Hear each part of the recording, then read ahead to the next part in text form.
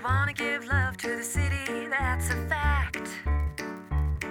But you're gonna need help if you wanna make an impact. Well endowed, you want to be well endowed with the Edmonton community. Things really happen when you find that you're well endowed. Hi everyone, welcome to the Well Endowed podcast. I'm Elizabeth Bonkink. And I'm Andrew Paul. This podcast is brought to you by Edmonton Community Foundation, and we're a proud affiliate member of the Alberta Podcast Network. Edmonton is full of generous donors who've created endowment funds at ECF. These funds generate money to support charities in Edmonton and beyond. On this podcast, we share stories from spaces where endowments and community intersect, because it's good to be well endowed. We'd like to start off by thanking everyone who voted in Edmonton Community Foundation's April Fool's Meme Challenge. We're pleased to announce that Wild North and Nature Alberta took home this year's awards, which were 2 grants of $1,000 each. We had a lot of great entries this year, and if you'd like to check out this year's memes, you can do so on the Edmonton Community Foundation's Facebook page. Edmonton's Highlands neighborhood is a mostly quiet, historic little place. But once upon a time, it was a home to a boy who grew up to make big waves in how we think about media and communication. That boy was Marshall McLuhan. You know, when I was young and aspiring communications major, I first learned about Marshall McLuhan, and I've always known him to be the father of modern communications and the person who coined the phrase, "the medium is the message." I'm looking forward to hearing what our correspondent Chris Chang Yen Phillips found out about his visit to the Marshall McLuhan House. So Chris went to find out how this historic house/museum tries to keep up with a thinker who's always been pushing into the future.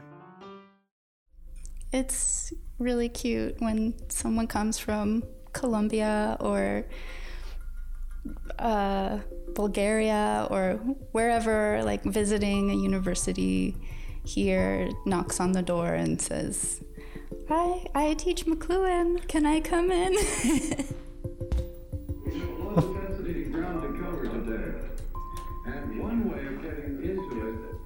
Hi, my name is Chelsea Bose, and I'm the manager of McLuhan House. McLuhan House is a community space for interpreting and honoring the legacy of Marshall McLuhan, who you may know as a communications theorist, or you may just know some of the things he said, like, the medium is the message. That's Marshall McLuhan. Yeah. There's the one about the mother who is trying to get her son to go to school. I've heard about this place called as a mini museum, but it doesn't feel like an artifact-focused space. Right. Yeah, we have a studio residency program, and a speaker series and a book club, and we've had speakers come and talk about the telegraph, radio, social media. Spider Mabel is coming up. Spider Mabel.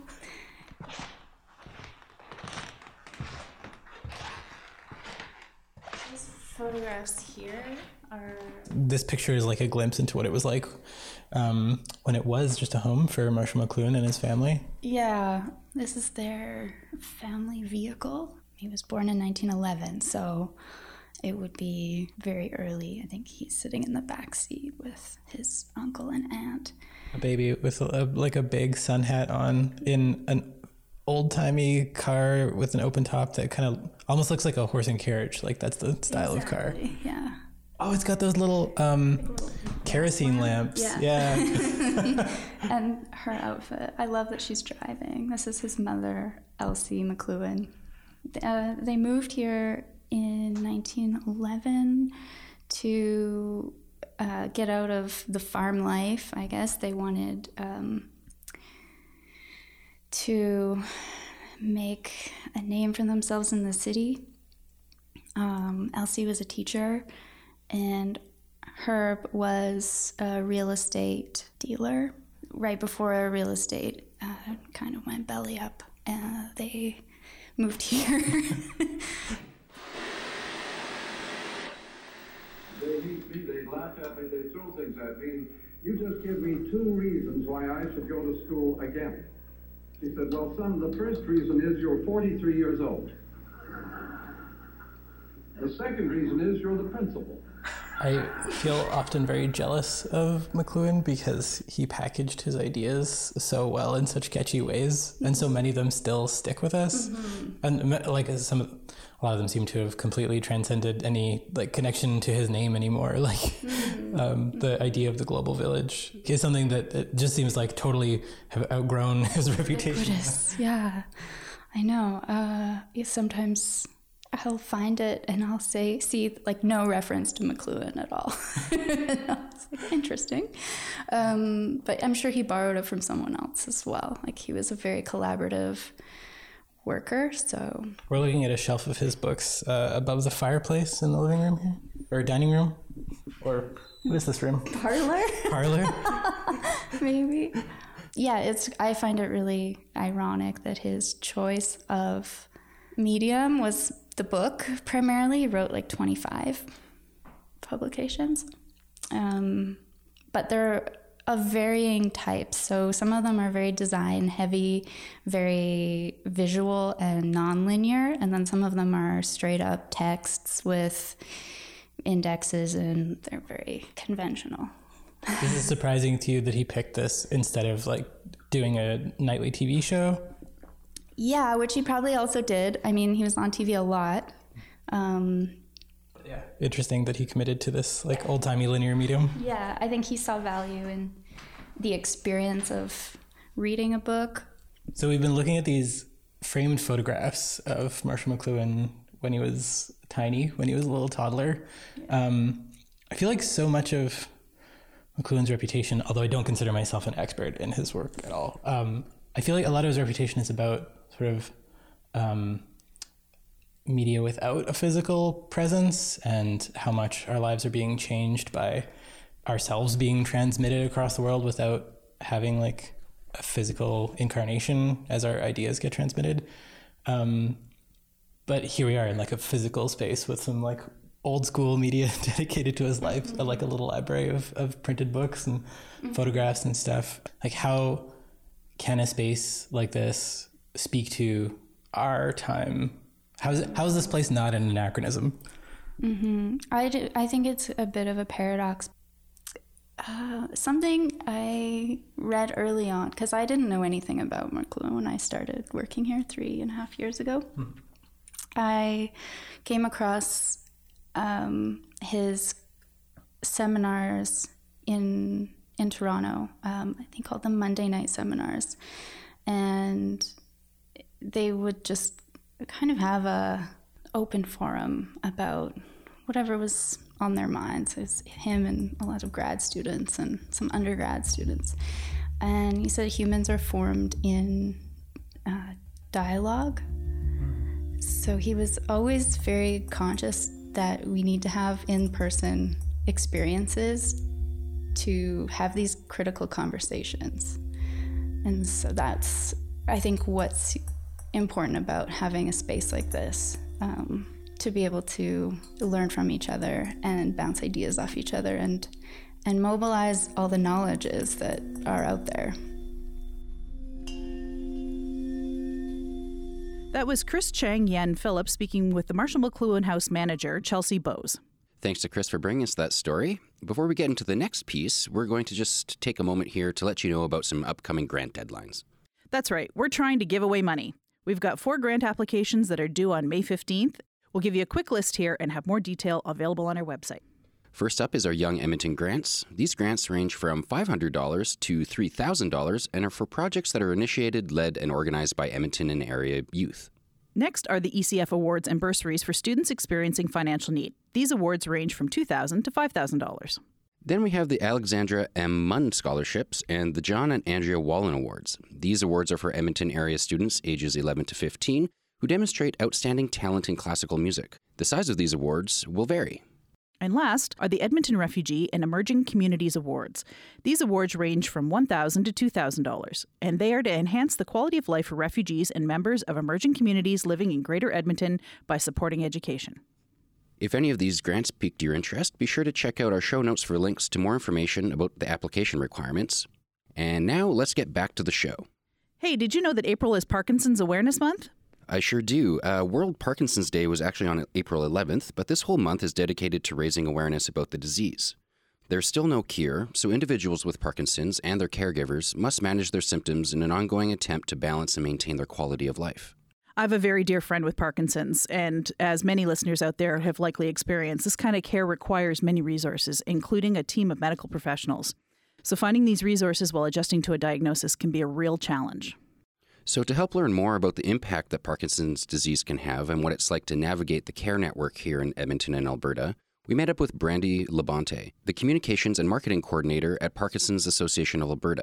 And she introduced us to Raja and Shiv, who shared how they are managing their lives after Shiv's diagnosis. Here's Caitlin Crawshaw, our new correspondent, and her conversation with Brandy, Raja, and Shiv. So to start off with, Brandy, I was wondering if you could give our listeners a quick overview of about what the association does for folks with Parkinson's in the community. For sure. So Parkinson Association of Alberta is a Living Well with Parkinson's organization. So for the past 40 years, we've been part of the fabric of Alberta, helping people who are living with and affected by Parkinson disease and Parkinson plus syndromes live well with the diagnosis. That's an array of things from our core services, which include things like support groups and one-on-one and family supportive counseling, to education opportunities, Hope Conference that we do, as well as physical, social, and vocal type programming to help people live well as well. Okay, excellent. Could you tell us a little bit about the difference between Parkinson's and Parkinson's plus conditions? Sure. So typically, there's a larger Parkinson umbrella. So it's called the Parkinsonism umbrella, and it covers both the idiopathic Parkinson disease, which is the Parkinson disease kind of everybody knows or is everybody's a little bit more familiar with. That aspect of the disease happens when a portion of your brain slowly, not overnight, but slowly kind of stops producing the dopamine that is necessary to move. So if you think of anything in your body that's a muscle, anything that moves, it requires dopamine to move. So with Parkinson's disease, for reasons we're not quite sure yet, that dopamine just starts to not produce as much as it used to do. So, and that translates into slower movement or a tremor or rigidity. Those are kind of the motor symptoms of Parkinson's disease that a lot of people can be familiar with. There's a host of non-motor symptoms that do come with Parkinson's disease as well. Think of an iceberg. So what you see is only part of it. Oftentimes our clients will actually say the non-motor symptoms are a little bit more difficult. So things like anxiety and apathy and depression, sleep issues, swallowing issues, all those kinds of things also make up Parkinson's disease proper. Parkinson plus syndromes go a little bit further. They're an atypical Parkinsonism. So what that means is it starts off typically looking like a Parkinson's disease. And again, for reasons science just hasn't caught up to yet, we're not sure why, it turns into a Parkinson plus syndrome. So the medications can work a bit, not as well as if it were Parkinson's disease. Okay, and Shiv, you have PSP? Yeah, which is progressive. Okay. Nuclear palsy. It's that's what it stands for. Yeah, that's what it stands for. And I think the progression started because the balance is off, and I'm used to climbing stairs, and I can walk as well. I'm using the walker now. Yeah. When were you diagnosed? I was diagnosed a year ago. Oh, wow. 2 years ago. Yeah. A year ago. It's coming up to a year now. January 2018 was the diagnosis, but you've had the condition, I suspect, for much longer. Much longer, I think. I think we became aware that something was amiss back in September 2016, at least my son and I. 2 years, I think. 2 years ago, And they then noticed. when I didn't notice anything. So I had put on weight, and this is really, seems like I'm really thin now compared to what I used to be. I think we're talking about an individual who used to run along the river valley and then do the stairs. Wow. And then did yoga, so was Stairs extremely fit and very active. Yeah. But it became evident back in 2016 that she psychologically she wasn't the same person, and she was also suffering from anxiety. When I retired, started staying at home, I became even more alarmed with what I saw, and I asked a family doctor to look at her, and we were referred to a neurologist, and this was in January of 2018, and we were very lucky in that we got an accurate diagnosis very quickly, because these diseases, the Parkinsonian plus syndromes, are extremely difficult to diagnose. But we got an accurate diagnosis, and that was confirmed later on by another doctor.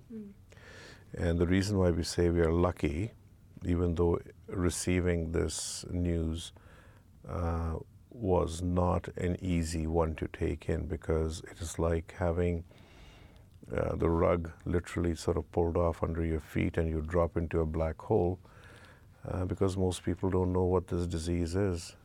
So the thing about a Parkinson diagnosis, too, taking away the Parkinson plus one, there is no MRI, there is no blood work, there is no X-ray, there's nothing like that that will help a neurologist determine definitively Parkinson disease. So typically what happens is you're given levodopa, which is a replacement dopamine, and if it works to alleviate the symptoms, you have Parkinson disease. So a movement disorders neurologist, of which we have the Parkinson and Movement Disorders program here in Edmonton, and then there's another one in Calgary.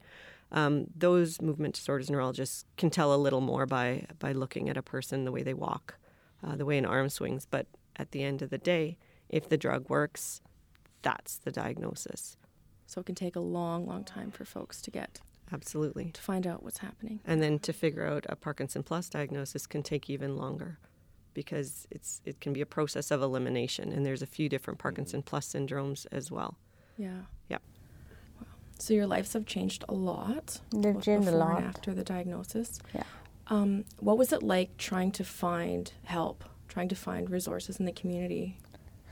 Well, it was very difficult. It was initially very difficult, and I think the exercise helped. I think talking to the neurologist, we certainly got a little bit of help. And of course, I had to go online, and I talked to people who were in fact suffering from Parkinson's that I do know. And, and then I got those threads, those leads, and started to pull together, I can't really call it a plan initially, but it was, to try to find out more information, talk to people, and then pull together some sort of a plan. How did you find the Parkinson's Association? Well, it was really through the folks at the Glenrose, because the question always in the back of my mind was, okay, we're here at the Glenrose now, what happens afterwards? So, with this kind of a neurological disorder, you always have to think one or two steps ahead. That's the first thing that you have to think. So you have to be navigating constantly in terms of where you're going to be. The second thing you need to recognize is that the condition today is not going to be the condition 6 months down the road. And you have to reevaluate that condition. And you may, in fact, go back in a loop. And for instance, the CRISP program, I've told them we're here now, but we may be back again here in a year's time for a slightly different type of a program. So you have to continually keep recycling, keep thinking about where you're going and exploring. It's a good thing that I have reasonably good research skills, and I can ask people a lot of questions. My worry is for those folks who've got low literacy levels, and perhaps don't have access to a computer or don't know what questions to ask, have mobility problems, and I don't mean just physical mobility, but getting around. I think that has really I opened up my eyes how difficult it must be for them to navigate the system. And the other thing about the system is that it is what I think at the Parkinson's Association is trying to provide a holistic, one-stop shop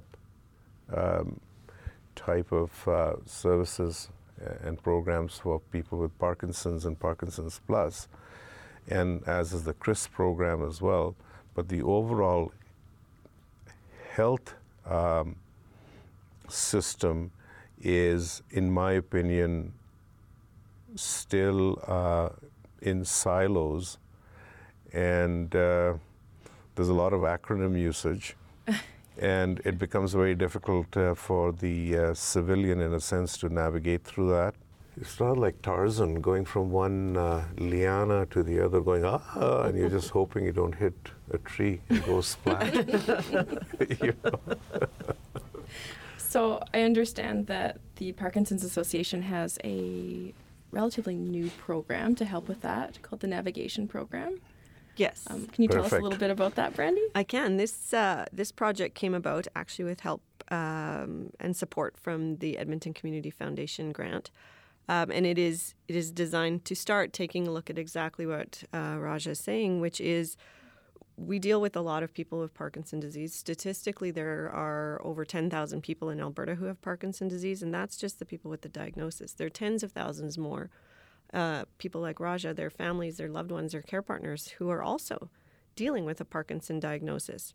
Those numbers are set to double as the population ages. So by 2030, we are looking at a whole lot more. So how do you get those people in a province as big as ours, even in a city as complicated as ours, in terms of how do you find the help you need? It's exactly like you said, not everybody knows what questions to ask. Not everybody knows what opportunities are available for them. Some people qualify for certain things while others won't. Some people will know something exists while others don't. And how do you get to those things? So it's not just a mobility issue sometimes, though that absolutely plays a role.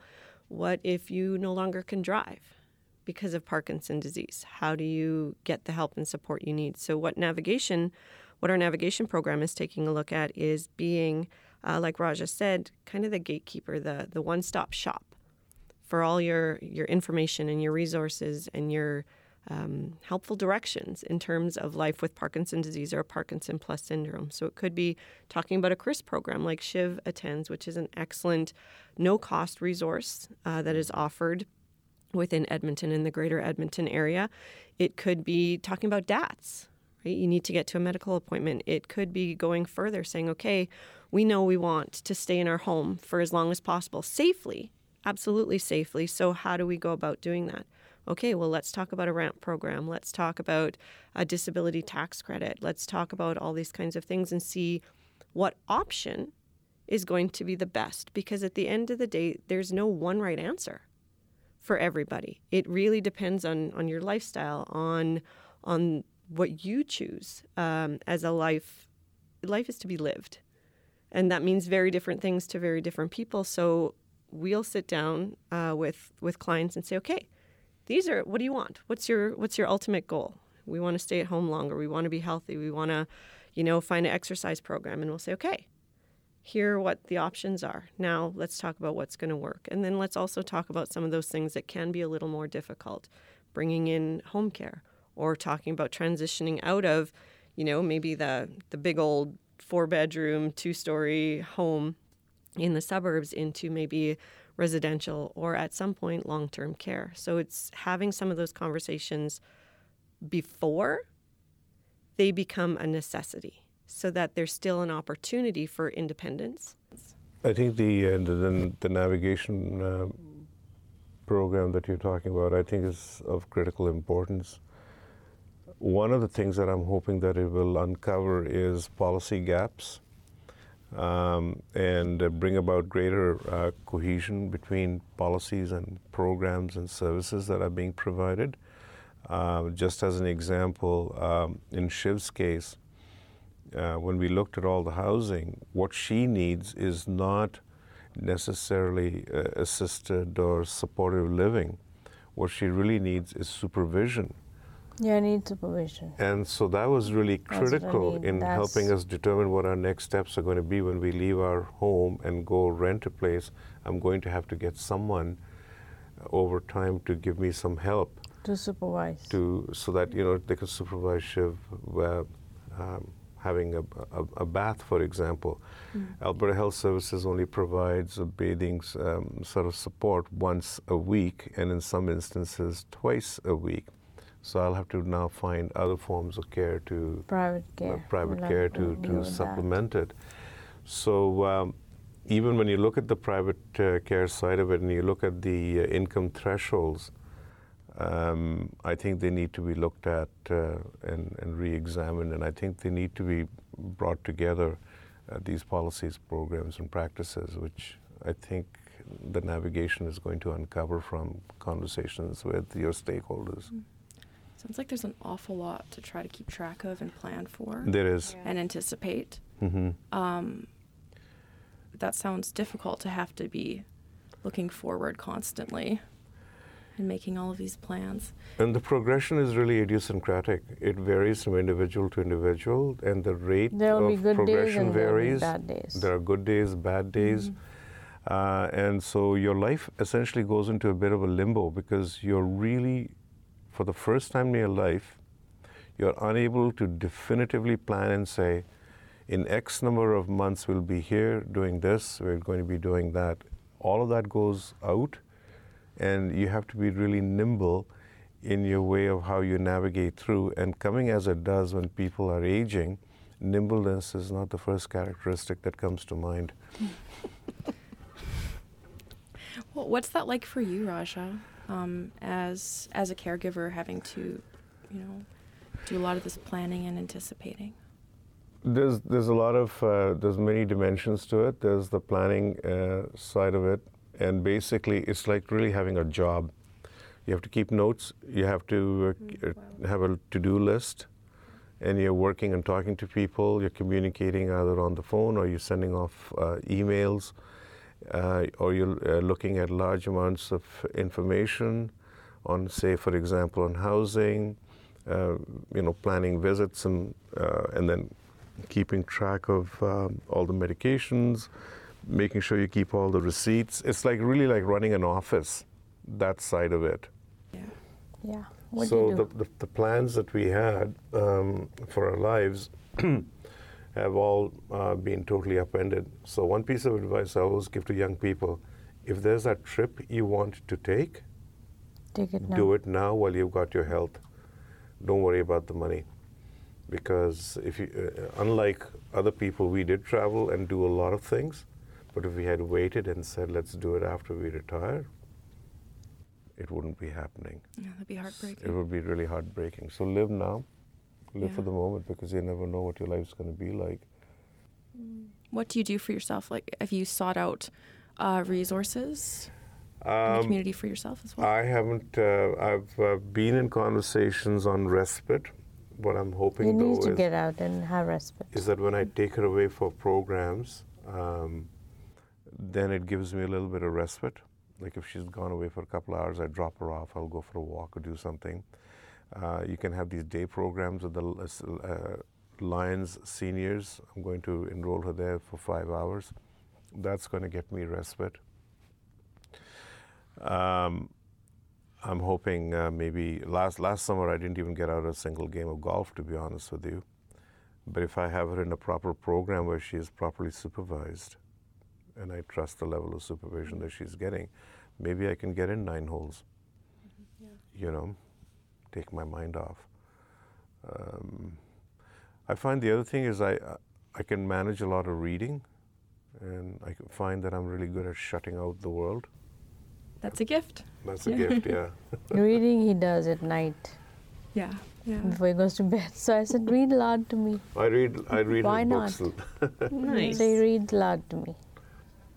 That's really lovely. Yeah, that's good.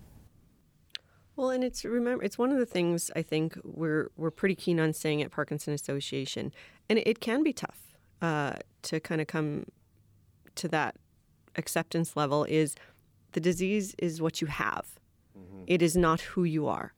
So how do we find those things to keep who you are, right? If you were and I'll pick on artists because it does come up. Well, I used to paint. Okay, well, who said you had to stop? Well, but I have Parkinson's disease. Okay, question still was, who said you have to stop? It may need to be different. Maybe the brushstrokes aren't as fine. But you're still an artist if that's who you are. If you were, a mom, you're still a mom. If you were a grandparent, you're still a grandparent. The disease is what you have. So how do we give you your sense of self that goes beyond the disease? The disease is what is. It is not who you are. The one thing I will point out, though, we used to be very socially active, and we're not as much. I think whenever Yeah, you we're have not these kind of entertaining as much. social, I keep wondering about I social can't cope isolation. and yeah. Right. It's huge. It's a huge problem because it can lead to those other things too, right? If you start isolating yourself socially, then the apathy sets in and the anxiety and the depression can set in. You feel less inclined to go out and do those things that you used to do.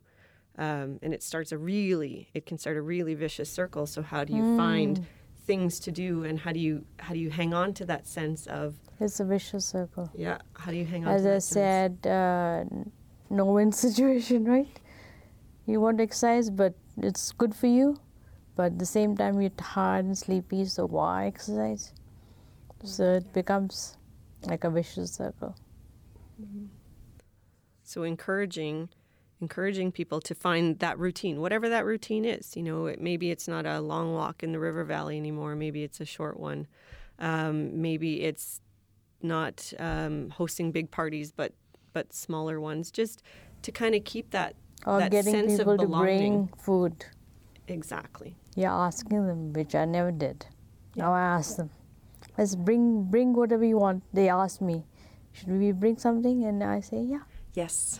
That is hard to ask for. Yeah, it's hard to ask, but you tell them. I tell our friends now, I say, if you don't hear from us, that doesn't mean we're ticked off with you. Phone us. Yeah, because reach out. I'm really, quite busy and I may have overlooked it, but just give us a call. Yeah, that's the other thing. Call us. It can be hard, right? There's a lot. Social is a really good example. We've got people who used to love eating out was their thing, right? Wanted to go to the restaurant, and now there's that level of insecurity. Maybe that, okay, well, are people going to stare? Because maybe, my water spills a little bit if I'm trying to get a drink. Food spills, I can't maybe cut my food, or what are people going to think? What are people going to say? So that's one of the reasons why, whether it's Parkinson Awareness Month or what we do on a daily basis, which is talking about Parkinson's disease and kind of trying to remove that stigma so that people can go out there. Once you understand and most people are truly, compassionate, lovely human beings. But it can be tough to worry, that somebody be like, oh, don't want to sit by that person, or what's taking so long at the checkout line. Handling money or getting the money out can be something that's a little difficult with people with Parkinson's disease, or you have that moment where you've just kind of forgotten what you're doing because of the executive function and things like that can go wrong. So if you feel stressed, which makes symptoms so much worse, right? Then you're like, okay, well, I can't do that anymore. I can't do that anymore. And then that isolation starts again in all these smaller aspects of life. And all of a sudden you're living in a bubble, and it's a lonely bubble and an unnecessary bubble. I could see how, on top of everything you're dealing with, adding some self-consciousness onto it would just feel like just too much. I mean, Shiv did go through that period of self-consciousness. She would say, people are avoiding me, or people know Even what now I've got. I feel like people and I are said, avoiding me. Shiv, they don't even know who you are. Yeah, doctor tells me they don't even know who you are. But I get up in the mornings and meditate, and I write every day in the book, in the journal. Nice. So that's something I do every day. And exercise and everything. In the house. Yeah, I mean, so basically the way everything works now is that she does what she can at home, and then whatever programs that we can access, we access them. And then when there's a downtime, then I'll get private sessions on physiotherapy as to serve as a bridge. And then you just keep rolling and rolling and rolling, and try to decrease the risk of her falling, because of loss of balance is is an important thing as part of the PSP, but even in Parkinson's, you've got to reduce people's risks at some point of injury, and Yep. and so they need supervision all the time, or somebody needs to be keeping an eye. You have to be vigilant. Yeah. So we run programs. We've got Circuit, which is a lot of our younger onset. So they're running on the treadmills and they're doing stairs. And then we've got smaller exercise and power classes. And then I've got a sit stand.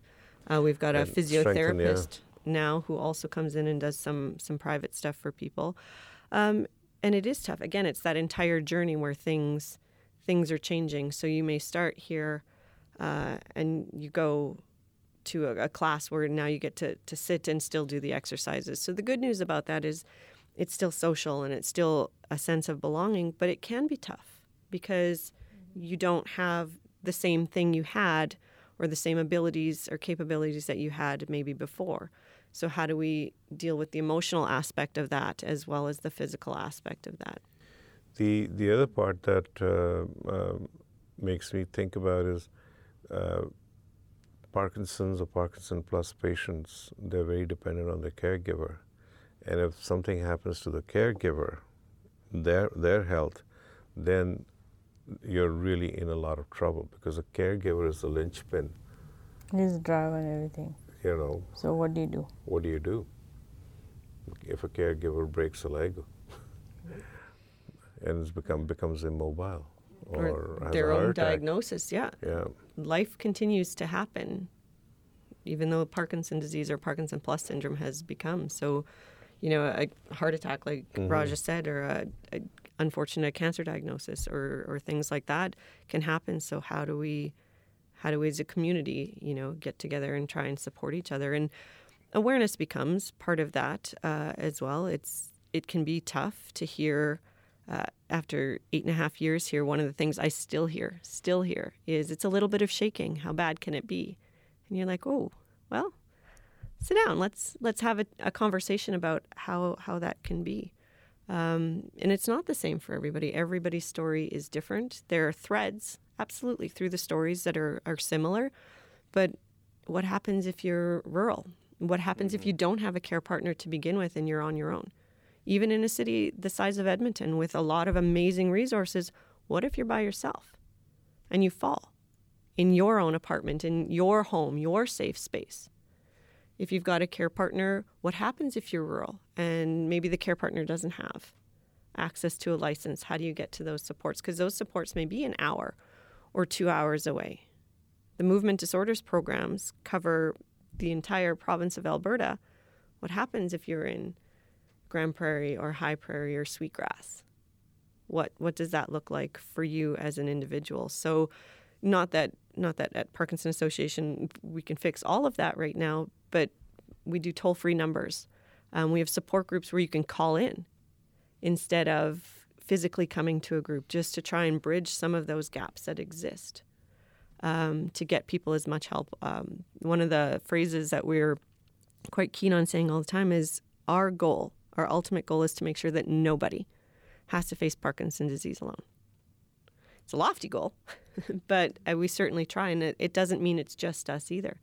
It means that there's amazing families out there and an incredible community resources, and that together we're gonna make this a bit better for everybody. Okay, so speaking of community, how has the Edmonton Community Foundation grant that you received helped with the navigation program? So for us at Parkinson Association of Alberta, navigation was always something we knew we wanted to do, and we were doing it in bits and pieces as people would come to us and say, can I get a tax credit? And we would kind of look up that information, or we would take a look at community resources, but we never really had the funding, the human or the financial capital to really sit down and focus on a project that would really mean a lot and have the greatest impact on a lot of people, especially as the people that we have already are progressing through Parkinson's disease. Plus, we're welcoming new people in Edmonton. I think our average is about 30 new clients a month.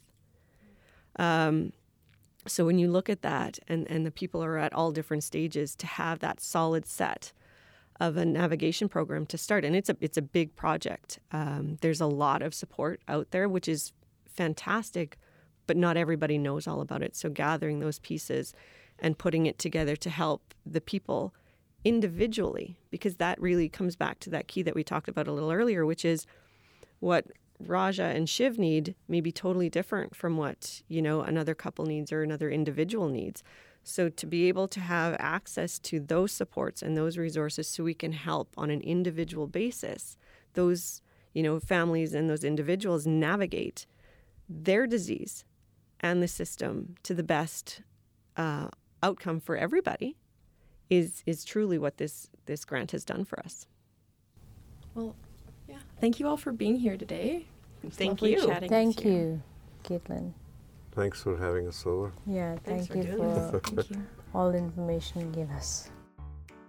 A very sincere thanks to Raja and Shiv for sharing their experience with us, and also to Brandy Labonte at Parkinson's Association of Alberta for helping us better understand what caring for people with Parkinson's disease can look like. As always, we will have the links to more information in our show notes. All right, well, listeners, that brings us to the end of the show. Thanks so much for tuning in. We really appreciate it. And hey, if you have an extra minute, please share this episode with your friends and leave us a review on iTunes. And don't forget to follow us on Facebook. Thanks for hanging out with us. We've been your hosts, Andrew Paul. And Elizabeth Bonkink. Until next time. The Well Endowed Podcast is produced by Edmonton Community Foundation And is an affiliate member of the Alberta Podcast Network. The show is edited by Lisa Pruden. You can visit our website at thewellendowedpodcast.com. Subscribe to us on iTunes. And follow us on Twitter at the ECF. Our theme music is by Octavo Productions. And as always, don't forget to visit Edmonton Community Foundation at ecfoundation.org. Well endowed.